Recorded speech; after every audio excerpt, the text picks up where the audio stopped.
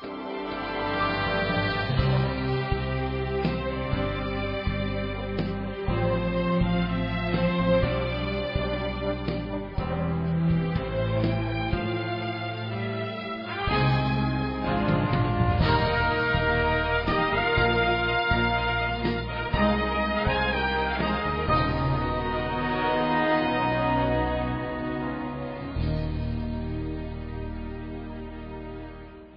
morning, church. Let me try that again. Good morning, church. Not because of you, but because of me. As you can see, I am battling a little bit with a runny nose. Been sick for about a week and a half, but praise the Lord, I'm here by His grace. And just keep praying for me that my voice will hold up. In Psalm 36, I believe it was, we read about God's desire to abundantly satisfy us. Last night we began our seminar by recognizing God's love for us. God loves us. He wants us. Isn't it a comfort to know that He wants us? God wants us. And not only does He want us, not only does He love us, but He wants to satisfy us. He wants to satisfy us abundantly. It says right here, they shall be, verse 8 of Psalm 36, abundantly satisfied with the fatness of thy house. Don't believe the lie that Satan is trying to tell you that the things of this world, the pleasure of sin, is more satisfying than what God has for you. It's not. God wants to abundantly satisfy you. Abundantly satisfy you. He has much more to satisfy you than the devil has to offer. So are you satisfied?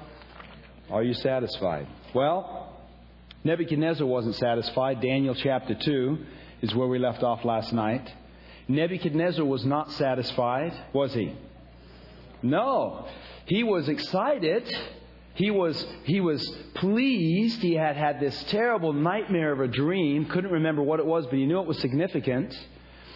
And this dream troubled him so much and caused him so much anxiety that he put out a decree that if his wise men couldn't figure it out, they were all going to die. That's how intense this dream was. But Daniel was able to give him not only the dream, but its interpretation. And he was excited about that. In fact, Nebuchadnezzar, after attending that Daniel seminar and sitting on the front row there, decided that he was going to join with Daniel's church. He was praising the Lord. That's exactly what he was doing. He was praising the Lord, like many of us have done. I myself came into this church through Bible studies and a Daniel seminar. He was praising God. How long did this experience last? Well, till Daniel chapter 3. Sanctified Life says a few years. A few years. How long has our Daniel seminar and our Revelation seminars and evangelistic crusades that bring people in, how long have they lasted in the lives of individuals? Well, I would dare say that if they lasted longer, all of the pews, all of the seats in this church would be full this morning to overflowing. The book of Daniel is not primarily instructing us in prophecy. The book of Daniel is not primarily instructing us in prophecy. Its primary purpose is to teach us about the Christian experience and point us to Jesus Christ. That's the primary purpose of the book of Daniel. It's the primary purpose of prophecy. And what we're finding in the context of Daniel 2, the most important lesson that we can understand this morning, right now, in Daniel 2, is not that there are 4 kingdoms that are going to end with the second coming of Jesus Christ. That is all very significant. But the most important lesson is to recognize that that knowledge is not good enough. We cannot be satisfied. We cannot rest satisfied simply with an intellectual knowledge of the truth. We cannot stop simply understanding the 28 fundamental beliefs. It is not enough for us to go to church on the right day and follow all of the truth that God has given us. We must see Jesus. We must connect with Christ. We must know Him as our Savior. We must understand the gospel. the good news. That Jesus loves us, that God loves us, that He wants us to be in heaven, that He wants to abundantly satisfy us as nothing else in this world can. This is what Nebuchadnezzar needed to know. Nebuchadnezzar was not abundantly satisfied. He was empty. And so it says here in chapter 3, verse 1, Nebuchadnezzar, the king, made an image of gold. I mean, isn't that what you're going to do when you're not satisfied? You're going to get images, and you're going to get idols, and you're going to go out there in the world and develop careers and get into hobbies, and you're going to saturate yourself with something. You're looking to be satisfied. Nebuchadnezzar was not satisfied. And so he made an image of gold. Now, why did he make the image all of gold? God had already shown him an image that was partly of gold, but the gold stopped where? At the neck. Right there. And then it went on to be silver and brass and iron and clay. But Nebuchadnezzar, even though he understood all that truth, God-given truth that he acknowledged with all his heart, your God is the God of gods, Daniel, he went ahead anyway and turned from that light, that truth, and made an image all of gold. Why did he do that? Well, I think primarily one of the main reasons why Nebuchadnezzar did this is a reason we all share together, is because he knew that his kingdom, in that image God showed him, was the head of gold. He knew that his kingdom was the golden kingdom, and he didn't want his kingdom to end. You know, the Bible says that God has put eternity in our hearts. It's not our fault that we want to live forever. That's the way God made us. He made us to live forever. He made us to live for eternity. It's built into the psyche. And you can see it all around us. You can see it in all the different religions. Everyone wants to continue on. Even people that deny they want to continue on. Visit them on their deathbed. If they're not drugged out in some hospital, if they're not out of their mind with Alzheimer's or whatever, they will clearly, you'll see it in their eyes, they don't want to die. Death is the enemy. It is an enemy. Nebuchadnezzar built this image because he was scared. He was afraid of the future. That, by the way, is why he's so anxious about that dream that he couldn't remember, because he knew it had something to do with the future. But he couldn't remember what it was. We're all afraid. We might put no fear on our hats and on our bumpers, but we are scared. I know I was. When I was out there in the world, I was in the martial arts and I was a tough guy and nobody messed with me. But inside, I was scared. I was scared. And I remember when I first gave my heart to the Lord, I wasn't an Adventist yet. I was going to Calvary Chapel and I was going to a Pentecostal church. And I remember reading this verse in the Bible, Hebrews chapter 2, verse 14. It says right here, Hebrews 2:14, "For as much then as the children are partakers of flesh and blood, He, Jesus, also Himself likewise took part of the same, that through death He might destroy him that had the power of death," that is the devil, "and deliver them," us, "who through fear of death," that's all of us, through fear of death, were all their lifetime subject to bondage. And I read those verses and I said, yes, I've been delivered from the fear of death by Jesus. He's my Savior, and He's delivered me from the fear of death. And all of my life I've been subject to this bondage because of this fear. And I no longer have to be subject to it. I no longer have to worry. I no longer have to be concerned about the things of this world, because God has rescued me. And I could look back on my life and I could see all of the times that God had preserved my life to this one point, to bring me to the place where I no longer had to worry now about preserving my life. Because this life has met its purpose. It has connected with its Creator, and now it doesn't matter anymore. Eternity stretches out before me, and that's all that's really significant. And now to live or to die is simply to serve God. That's what it's all about.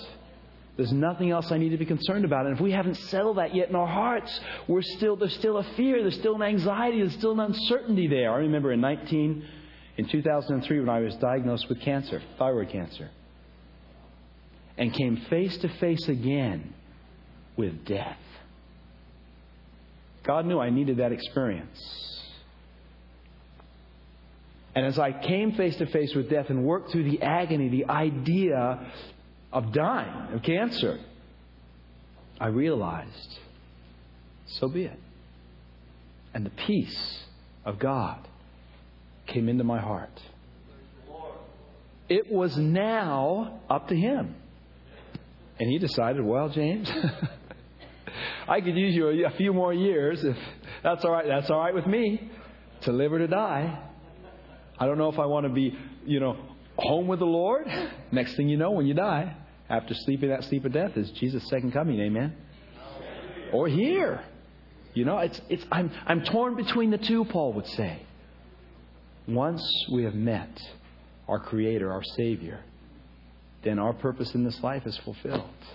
Unless, of course, He would like to use us as His ambassadors to reach others who through all their lifetime are subject to death, to fear, to bondage, and be instruments to free them. And that's exactly what Daniel, chapter 2, chapter 3, and onward is doing.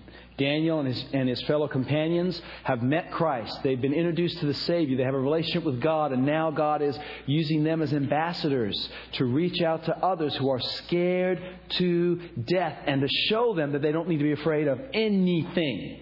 How is God going to do that? Well, Nebuchadnezzar makes this image all of gold because he's scared. We don't think he's scared, but he is. The Bible says he's scared.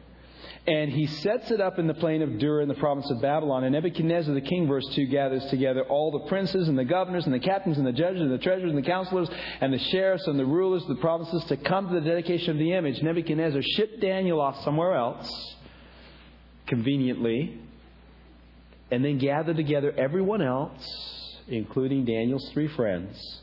Verse 3, and the princes and the governors and the captains, judges, treasurers, counselors, sheriffs, and all the rulers of the province were gathered together into the dedication of the image that Nebuchadnezzar the king had set up. And they stood before the image Nebuchadnezzar had set up. And a herald cried aloud to you, and he said, it's commanded, O peoples and nations and languages, that when you hear the sound of the cornet and the flute and the harp and the sackbut and the psalmistry and the dulcimer and all kinds of music, I want you to worship the image.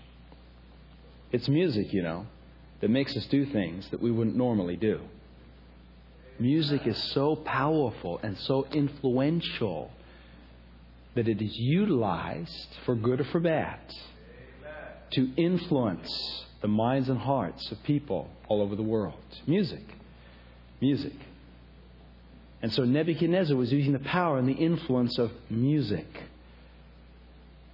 so that all the people would worship this image.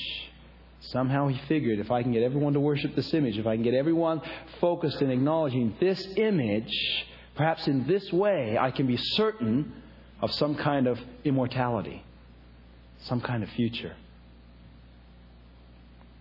And those that don't worship, they don't fall down and worship, verse 6, that same hour they will be cast into the midst of a burning, fiery furnace.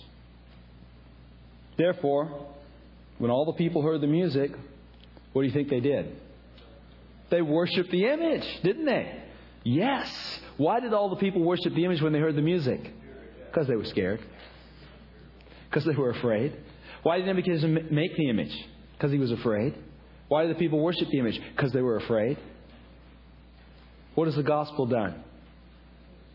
It has freed us from fear. Are you afraid? I am afraid. I'm anxious. I'm anxious for my kids. I want them to be saved. I want them to know Jesus as their Savior. I'm anxious about the future, about what's going to happen in this world. What is going on? I get a little bit nervous every time I get on an airplane. I've flown a lot of miles in my lifetime. I'm over 500,000, over 500,000 miles, and I still get a little nervous. Naturally, we are afraid. And we can say, well, you're a Christian. You've been a Christian for 20-some years. What do you mean you're afraid? But I still have that flesh and blood. You see? The battle is still taking place until we're released from this body. That fear is still going to be there. But thank God I have a Savior. And He has promised to take away all fear. And He does that, not just a one-time act. He does that on a continual, consistent basis. As I dip into, as I abide in the vine. Amen? They were afraid. They were afraid. And so they worshipped. Every man, woman, and child fell down and worshipped the image? All of them? No? No? There were 3 that didn't. Wherefore, verse 8, at that time certain Chaldeans came near and accused the Jews. You ever been accused? You ever been accused of doing something for God? And you've been accused? That's awesome. That's all. It's awesome. It's awesome when you are following the Lord and you're accused. That's awesome. What's not so nice is when you're not following God and you're accused, because, I'm guilty. But when you're worshiping God, when you're doing what God has asked you to do and you're accused, praise God. Praise God for that. It's a powerful testimony. God is going to do something powerful when we stand for Him. And that's what these 3 young men were doing. They were standing for God. It was only a few years after the Daniel chapter 2. So they were possibly, likely, these young men were still teenagers. Daniel was 15 or 16, so maybe they were about 18 or 19 years of age when they stood alone before thousands, perhaps hundreds of thousands of people on the plain of Dura. Talk about peer pressure against teenagers. Are you listening, young people? Peer pressure. Teenagers. Standing, 3 of them, alone against the multitude. And the Chaldeans came and they accused them, and they spake and they said to the king Nebuchadnezzar, O king, live forever. It's the first thing you say to King Nebuchadnezzar, by the way. Oh, thou, O king, hast made a decree that every man that shall hear the sound of the music, I'm just going to skip down here, shall fall down and worship the image. And whoever doesn't fall down and worships shall be cast into the midst of a burning fiery furnace. There are certain Jews whom thou hast set over the affairs of the province of Babylon. Don't miss that last line right there, because we know why they're accusing them now, don't we? You've set them over the affair. The ones that are set, the ones whose jobs we'd like to have, those guys. Shadrach, Meshach, and Abednego, these men, O king, have not regarded thee, nor they serve not thy gods, nor worship the golden image which thou hast set up. Now, 13 says, Nebuchadnezzar, in his rage and his fury. You know what that means, don't you? That's intense. I mean, he already commanded the wisest men of his kingdom to be killed. So we know what this means. I don't think these young men were deceived. They knew what was coming. In his rage and in his fury, commanded to bring Shadrach, Meshach, and Abednego. And they brought these men before the king. And Nebuchadnezzar said to them, Is it true? Shadrach, Meshach, and Abednego? Is it true? Could it be? Now, don't listen to the words he's saying, but listen to the thoughts he's thinking. Is it true? Are there people in my kingdom who are not afraid? Could it be? See, that's why he's mad. That's why he's mad, because there are people in his kingdom who have something that he doesn't have. There are people in his kingdom who have something that he doesn't have. He is the powerful, the most wealthiest man in all the world. He controls everything, and there is something that eludes him. He is afraid for the future.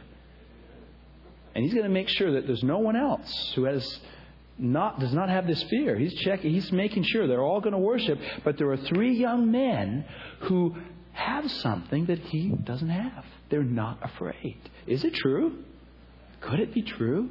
Oh, Shadrach, Meshach, and Abednego, is it true? Now, don't misunderstand. There are people out there who are going to be very upset at you. They're going to be very upset at you. Both now, perhaps in the past, you've already experienced this, and in the end of time, because of who you are and what you stand for. And they're going to come across very angrily because of what you believe and what you stand for. Don't be fooled by that. They're looking for something genuine. That's what they're doing. They're looking for something. You remember that man that was possessed by a devil. And when Jesus came to deliver him, He said, "What are you doing here? Have you come to torment me before the time?" Jesus didn't pay any attention to those words. But He knew that man was asking for help. He read beyond the words, and He saw that man was reaching out for help.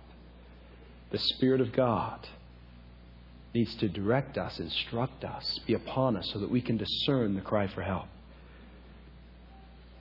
Is it true? Was Shadrach, Meshach, and Abednego? Nebuchadnezzar is reaching for something, looking for something more. Is it true that you do not serve my gods nor worship the golden image which I have set up? Now, verse 15, if you are ready at the time that you hear the sound of the music and you fall down and worship, what is He doing? He's giving them a second chance. He wants to see it for Himself. I got to see this. There's no way. There's no way. Maybe you didn't hear the command. Maybe you didn't understand. Maybe the herald wasn't quite, loud enough for you. Maybe you didn't quite hear what I was saying. What I said was, if you don't worship this image, you're going to die in a burning fiery furnace. So let me just repeat it since you're standing right here. Make it very, very clear. Because it can't be that you're not afraid. I'm afraid. Everyone's afraid. It can't be that you're not afraid. You can't have something that I don't have. So maybe you didn't hear. If you go ahead and worship, it'll be well. It'll be good. It'll be all right. But if you worship not, verse 15, you will be cast that same hour into the midst of a burning fiery furnace. And here it is. I love this. Who is that God that will deliver you out of my hands? Not a smart question, Nebuchadnezzar. Not a smart question. The Bible's dumbest question. Who is that God? Who is that God that will deliver you out of my hands? And you can just feel the goosebumps that are going up and down the backs of these three young men at that point, because they recognize that this is all about God. It's all about God. See, they're just there to be ambassadors of this gospel that takes away all fear. And we know what removes fear. Perfect love casts out all fear, and God is love. They are instruments of the gospel of Jesus Christ, the love of God, the love that God has for the world, the love that God has for Babylon, the love that God has for Nebuchadnezzar. They are instruments, ambassadors. Nothing personal taking place here. We understand, Nebuchadnezzar, you're afraid, you're scared. But we are heralds. We are witnesses of the good news that God has taken away all fear in Jesus Christ. Does God have a witness today? Can we be His witnesses today? Are there those here in whom fear has been removed by faith in Jesus? You see that? Praise God. Praise God. In our Sabbath School quarterly lesson this year, it was so this week, it was so powerful because when you got to the end of the lesson, there was a testimony. I don't know if you read that testimony about that man in the Middle East. It didn't have a name on it, of course, and how he was taken from his home country to another country trying to escape persecution and eventually had met some Christians. And what was it that impressed him about these Christians? Their life. It was their life. It was how they lived. And then he was again persecuted and had to flee to another area, another city, and met up with some other Christians, but it just wasn't happening. There was something missing. The life just wasn't the same. They were talking it, but they weren't living it. And then he got in contact with some more Christians again, seemingly of the same faith that he had met previously, and there it was again. There was that life. And it drew him. It drew him. See, it's not enough to just have the knowledge. We stop short with the knowledge. People need to see Jesus in the life. Nebuchadnezzar needed to see Jesus in the life of these people. He needed to see it. He had this. He went to the seminar. He sat on the front row. He had this, but he needed to see it. And people, let me tell you, God is bringing trials into your lives.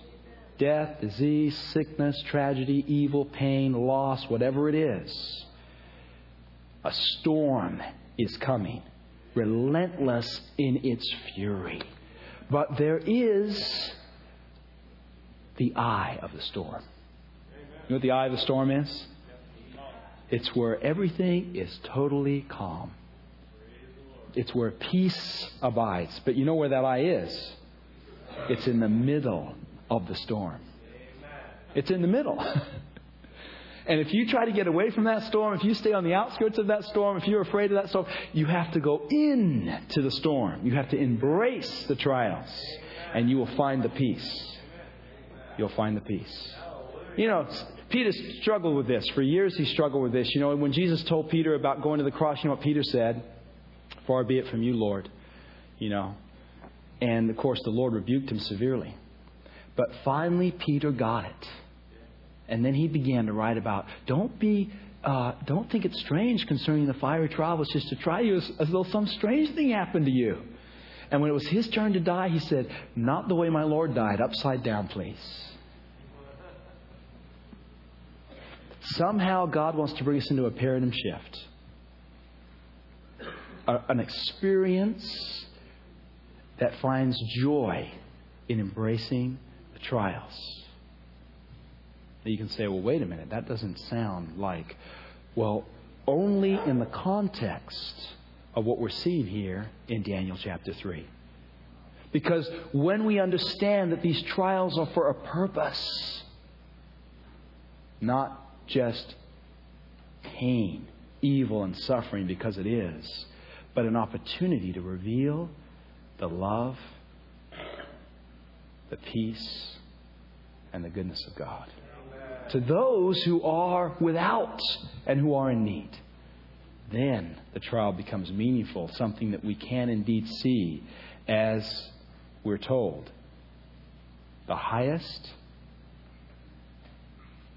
responsibility, duty, privilege that is given to God's people.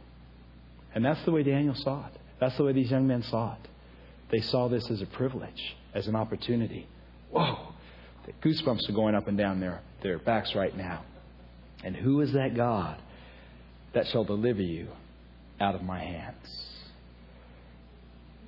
I don't know if this is the dumbest... You know, there's another question in Mark chapter 4. Mark chapter 4, the disciples are on the lake. The Bible is full of these questions. And I call them dumb questions, not because I don't think any question is dumb, but because they're based on a misunderstanding of who God is. Who God is. Nebuchadnezzar is not realizing who he's dealing with here. He thinks the God of these young men is the God, you know, he's taken their vessels, he's conquered their land, he's thrown them in there. And he doesn't realize that God allowed that to happen. That this is the Creator God, the Savior God. The disciples are out on the lake. Verse 37 of Mark chapter 4.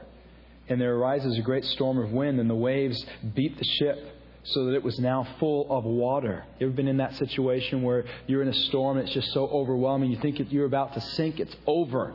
The ship is going down. By the way, a ship in the Bible symbolizes economy. Did you know that? Merchandise, selling, buying, the economy. It seems like our economy is going to go down. It seems like the ship is full. It seems like we are sunk economically. And we are trying our best to get the ship to the shore. We're rowing with all our might. And Jesus, it says, verse 38, Jesus was in the hinder part of the ship, in the back part of the ship, and he was asleep. It seems like, it says here, he's asleep on a pillow. It seems like sometimes Jesus is sleeping in the midst of our storm. Jesus is sleeping in the midst of our economic earthquake. Where is God in all of this?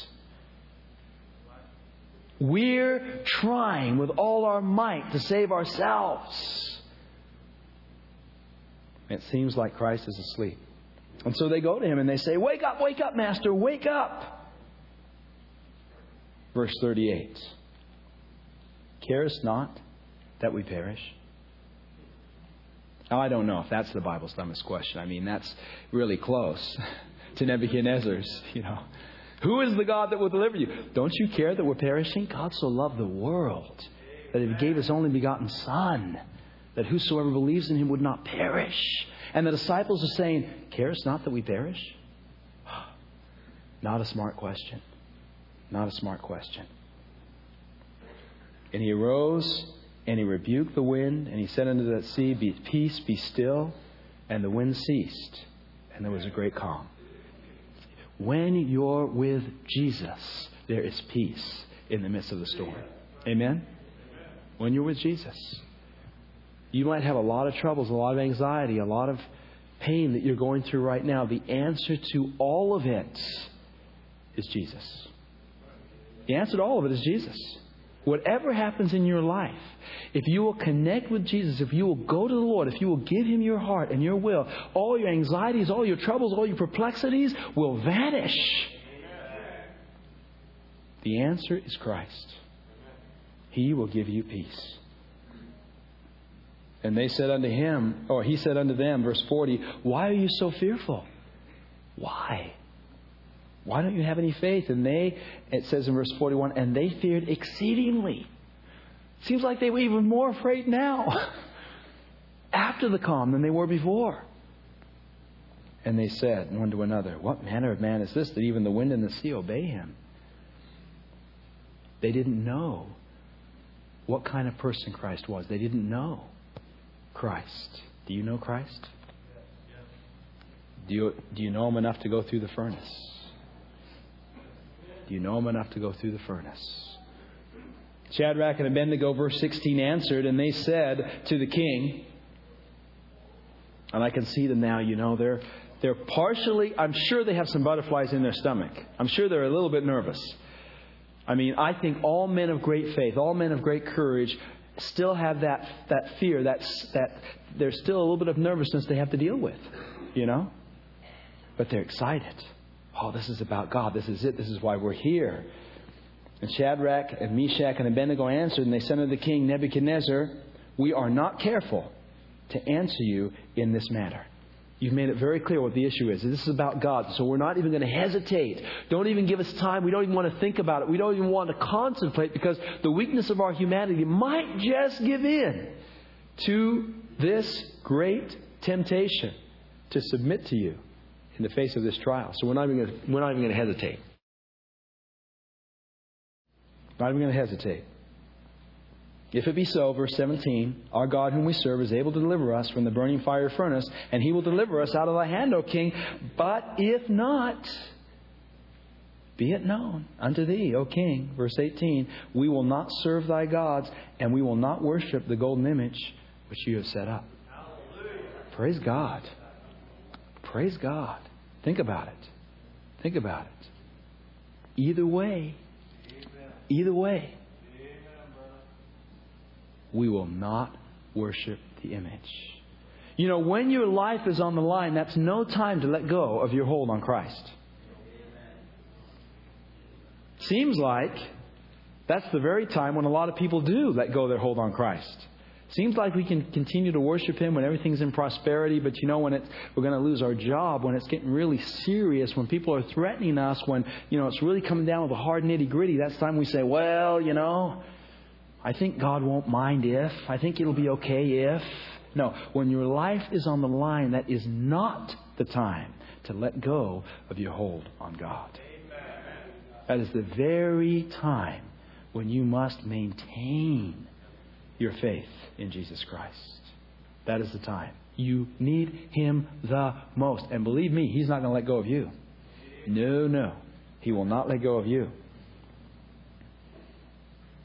Then, verse 19. Then, you think it's going to get better. You think maybe Nebuchadnezzar is going to say, wow, I'm really impressed with these guys. They really don't have any fear at all. Man, okay, you did it. You did. No. Then Nebuchadnezzar was full of fury. I thought he was already full of fury. Oh, you haven't seen anything yet. And the form of his vision, his face was changed. You might not have been able to recognize him. His face used to be somewhat calm. kind of a tan, a copper tone look. Now it was dark red, purplish. And his neck had big veins that were sticking out of the sides. And his whole countenance was contorted. He was so angry. And he began to yell. And he said that they should heat that furnace 7 times hotter. These guys are dead. Why? Because they had something that he didn't have.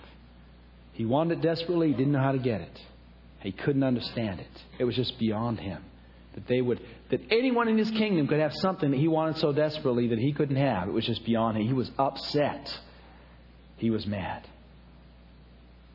And he commanded the most mighty men that were in his army to bind Shadrach, Meshach, and Abednego and cast them into the burning fiery furnace. And then, notice this, verse 21, then these men were bound in their coats and their hosen and their hats and their garments, and they were cast in the midst of the burning fiery furnace, right in the midst of that fire, in the midst of that furnace, in the midst of that trial. In they went, and therefore, because the king's commandment, verse 22, was urgent, and the furnace was exceeding hot, the flames slew those men that took up Shadrach, Meshach, and Abednego. The mighty men, the strongest men in the kingdom, died because the furnace flames were so hot. They died at the door of the furnace. And that's where you're going to die. And that's where I'm going to die too. Unless we're willing to go in to the furnace. Amen. Unless we're willing to go all the way with Jesus. Unless we're willing to embrace the trial. Because that's where Jesus is. And the only way we can have life is if we're where Jesus is. We can't do anything of ourselves. There's no life in ourselves. But if we are where Jesus is, if we're with Him, we're going to be okay. But if we stop, see, Satan wants to stop us. He wants us to stop at the door. He wants us to stop at the entrance to the trial. He wants us to stop at the outer edge of that hurricane. He doesn't want us to get to the center. He doesn't want us to get to the eye of the storm. The storm is coming relentless in its fury. And Satan's doing everything he can, threatening and imaging how bad it's going to be. Even giving you some taste, some experiences, because he wants to overwhelm you in your weak humanity and think that you just aren't going to make it. And he wants to stop you from connecting with Jesus. He wants to break off the connection. And so these mighty men died because they stopped at the door. Don't stop at the door, friends. Go all the way with Jesus. Go all the way into the furnace with Jesus. Amen. And these men, verse 23, these men, Shadrach, Meshach, and Abednego, fell down, bound in the midst of the fiery furnace. They fell down bound. But when you connect with Jesus, it doesn't matter how intense the heat. It doesn't matter how bound up you are in the sins and the pleasures of this world. When you connect with Jesus, you know what happens? You're set free. You are set free. Doesn't matter what man can do to you. Doesn't matter what man has done to you. Doesn't matter what this world has done to you. Doesn't matter what your habits and your sins were or even are. When you connect with Jesus, Jesus sets you free. And sometimes it is a great trial. Sometimes it's a tremendous trial that we go through to be set free from these habits, from these addictions, from our old life, from the way we used to be, from where we are right now. All cozy and warm and comfortable in the church. Been an Adventist for 3-4 generations now, and everything's just fine. It's going to be hard to be set free from that. Amen. But it's possible. Some of us are very hard to reach because we are so self-righteous. We are so self-dependent. We've been doing this for so long. We have so many brownie buttons. We have so many Sabbaths that we've kept and so much tithe that we paid. We've done so much good. You remember when the centurion sent his messenger to Christ. He sent him to the Pharisees, actually. He said, my servant's sick, and I need you to come and heal him. And so the Jews took this message to Jesus, and they said, the centurion has a servant who's sick. And He would like you to come and heal His servant. Oh, and by the way, the Pharisees added, He's worthy. Now, do you know why the centurion sent his servant to the Jews? You know why he sent the servant to the Jews? You know why he didn't go to Jesus? Why he sent the servant to the Jews? Why? Because he didn't feel like he was worthy. But the Pharisees certainly thought he was worthy, didn't they? Was he worthy or not? No. None of us are. Never will be. And Jesus commended the faith of the centurion who believed that his servant could be healed. He commended his faith. He said, I haven't found this kind of faith in Israel. This kind of faith that believes in me even though they feel completely unworthy of me. Can't found this faith. We all believe we're worthy. We do. Come on. Admit it. We do. We're Adventists after all. We're going to church on the right day. We're doing all the things we're supposed to do. And so Jesus couldn't find this faith in Israel. Couldn't find it. This faith that says, I'm not worthy, but I believe that you can do it. I believe in you. I believe. And this is the experience of these three young men.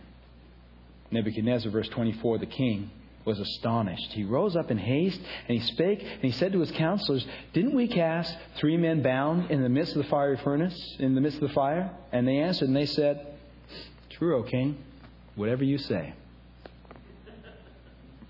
I mean, they're looking in the furnace just like the king is, and they see 4 men in there and they're all loose, right? But they're not going to say anything different from what the king says because they are scared. It's called being politically correct. And that is going to be one of the most difficult challenges that we're going to face when it comes to giving the message of Revelation chapter 14. The 3 angels' messages. We are going to face this idea of being politically correct and yet needing to identify the sins of Babylon and the mark of the beast.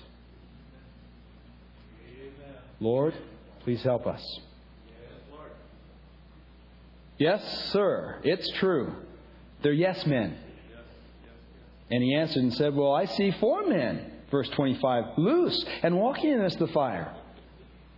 And they have no hurt. And the form of the 4th is like the Son of God. And before all these yes men can say, yes, King, you're right. The king has lifted up off his stone. He's going right over there to the furnace. He's looking in. He's just left those guys behind. He's looking in there and he's saying, I see it. I see it. This is what Nebuchadnezzar's been looking for. He had this, but now he sees it. He sees people who live what he was taught. Who have it in their experience. They're free in the midst of the fire. They're free in the midst of the furnace. Are you free in your trials? In the fiery furnace that is consuming you, are you free? Is Jesus with you? Do you know Him? Do other people see Jesus with you in your trial? Do other people see you free with Jesus in your trials? Trials hit us every day, don't they? Every day. Wherever we go. In work, play, in the home, on the road, wherever we are. It's just one trial after another. And sometimes I want to say, Lord, I don't know if I can handle any more of these trials, Lord. I don't know if I can handle any more.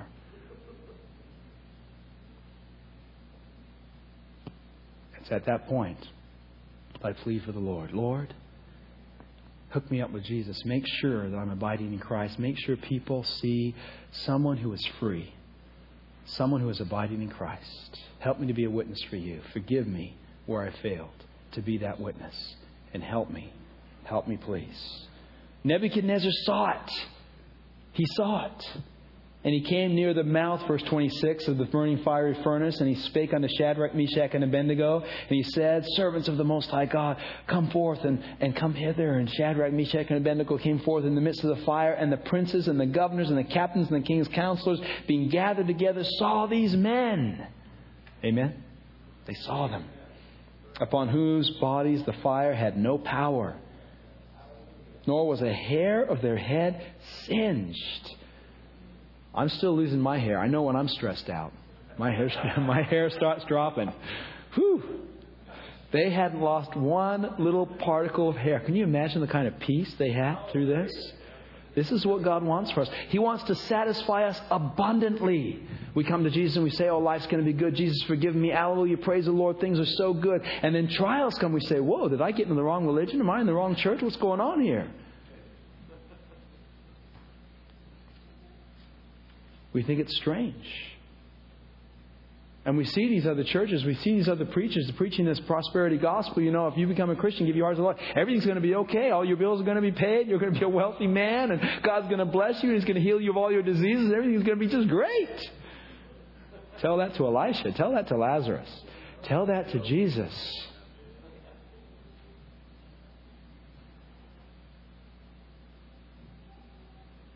God has not called us to live a life of ease and prosperity. God has called us to the eye of the storm. To the eye of the storm. Jesus said it this way. Peace I leave, my peace I give. Not as the world give I unto you. Let not your heart be troubled, neither let it be afraid. There's going to be a lot of trouble all around us, friends. And it's going to be intense. But God has promised us peace on the inside. Right here. Peace. When the economy started going down, when you started losing, and people around you started losing, when jobs started disappearing, when money started disappearing, how did it affect you? God is reminding us of where our peace really lies. It's not in our bank accounts. It's not in our material possessions. It's not in this world. It's not in our jobs. It's not in our careers. So it's time to reprioritize. If those things are causing you concern, it's time to reprioritize your life and recognize it's a wake-up call. We've still got time. Praise God. Probation hasn't closed yet. It's a wake-up call to remind us that one day soon, Babylon's going to fall. It's all going to go down. Everything earthly is going to go down. The Sabbath is a reminder to let go of those things that are earthly. Because they are transitory at best. It's not going to last. It's not going to take us through. All of these things need to be secondary in our life. Secondary to the one great purpose that God has called us to.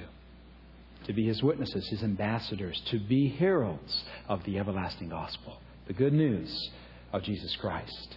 The gospel is going to be carried to all the world as a witness. That word in Matthew 24 in the original Greek means martyr.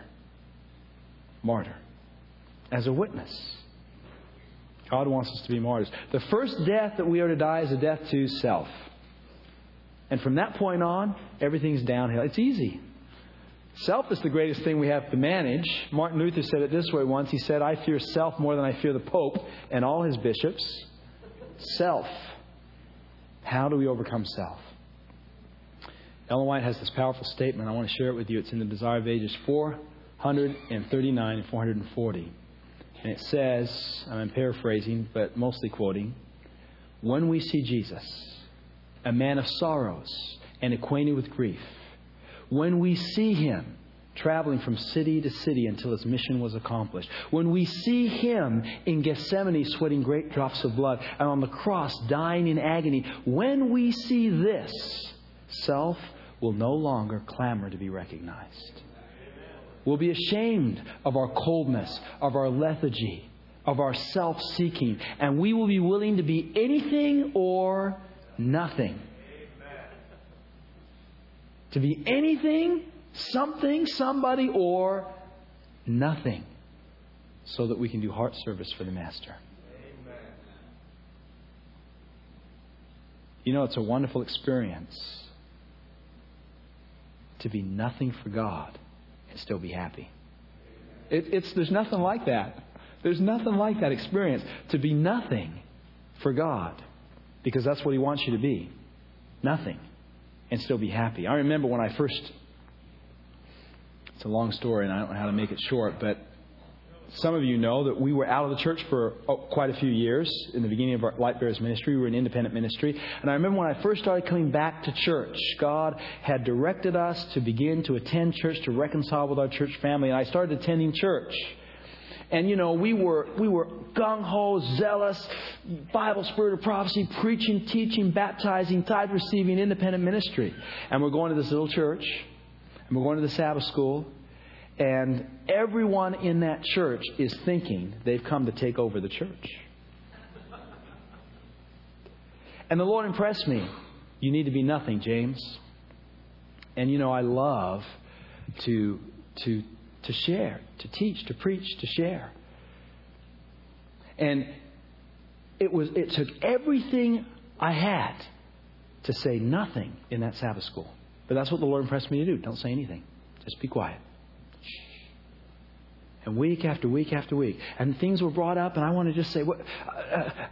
But the Lord impressed me. Don't say anything. Just say nothing. And there was a peace there. And after a couple of months of this, one of the Sabbath school members, church members, came to me and they said, I've really appreciated the fact that you've come to this church and come to our Sabbath school and said nothing. That's really helped me a lot. Seriously. And I said, praise God. Praise God. God wanted me to do nothing, to be nothing for Him. There is no greater joy than serving God, even if it means doing nothing. Just being what He wants you to be. Because even in doing nothing for God, you're doing something. Amen? And so we find here these three young men being a testimony of the gospel. Matthew 24:14. This is going to bring the end. We know that. All the signs that we see being fulfilled are insignificant when compared with this one sign. You can take all of the signs in Matthew 24, the wars and rumors of wars and earthquakes and natural disasters and pestilence and famine. You can take all those signs of false Christ, all of it, and you can put it on one side of a scale, and then you can put this one sign on the other side that will tip the scale. All these other signs will be fulfilled. They'll continue to be fulfilled. But unless this one sign is fulfilled, the end will not come. The gospel is to be preached to all the world. Is that the sign?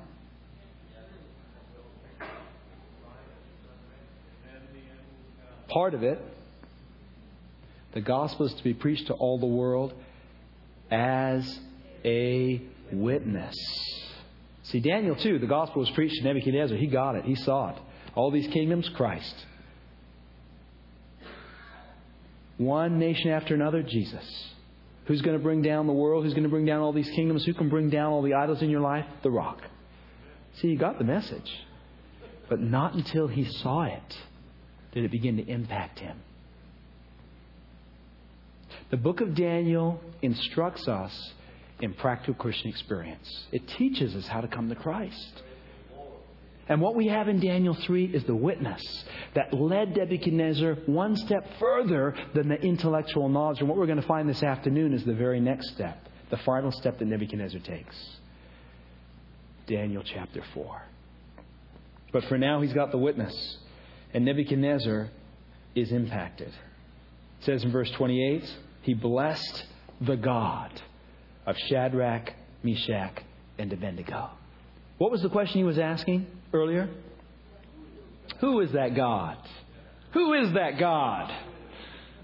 And now what is he doing? He's blessing the God of Shadrach, Meshach, and Abednego, who has sent his angel and delivered his servants who trusted in him. Oh, Nebuchadnezzar saying, oh, I would love to have a God like that. I would love to have a God like that. A God who can take away all my fear. A God who can take away all my anxiety. A God who can deliver me from the fiery trials. A God who can protect me and save me. I long to have a God like that. The world is longing for this God, this Savior, this gospel. Take a hold of it yourself. Possess Jesus Christ as your personal Savior. And then, friends, as you do that, you will not be able to help but share Him with others. It will be your natural response to share what you've been given. You know, if you get filled up with all the information about the latest sales, you're going to share it with your friends. Hey, there's a sale going on at Macy's.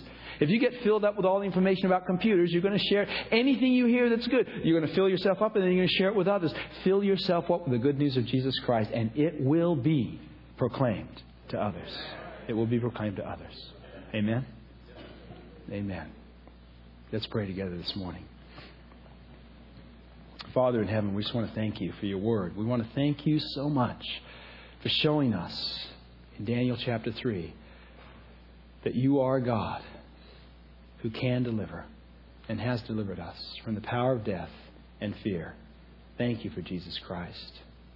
Thank You for the grace that has appeared unto all men. And now fill us with this grace, with this love, with this gospel to overflowing, Father, so that we can go from this place to share, to be Your witnesses, to testify to the world that You so love. We pray in the name of Jesus Christ, and let everyone say, Amen.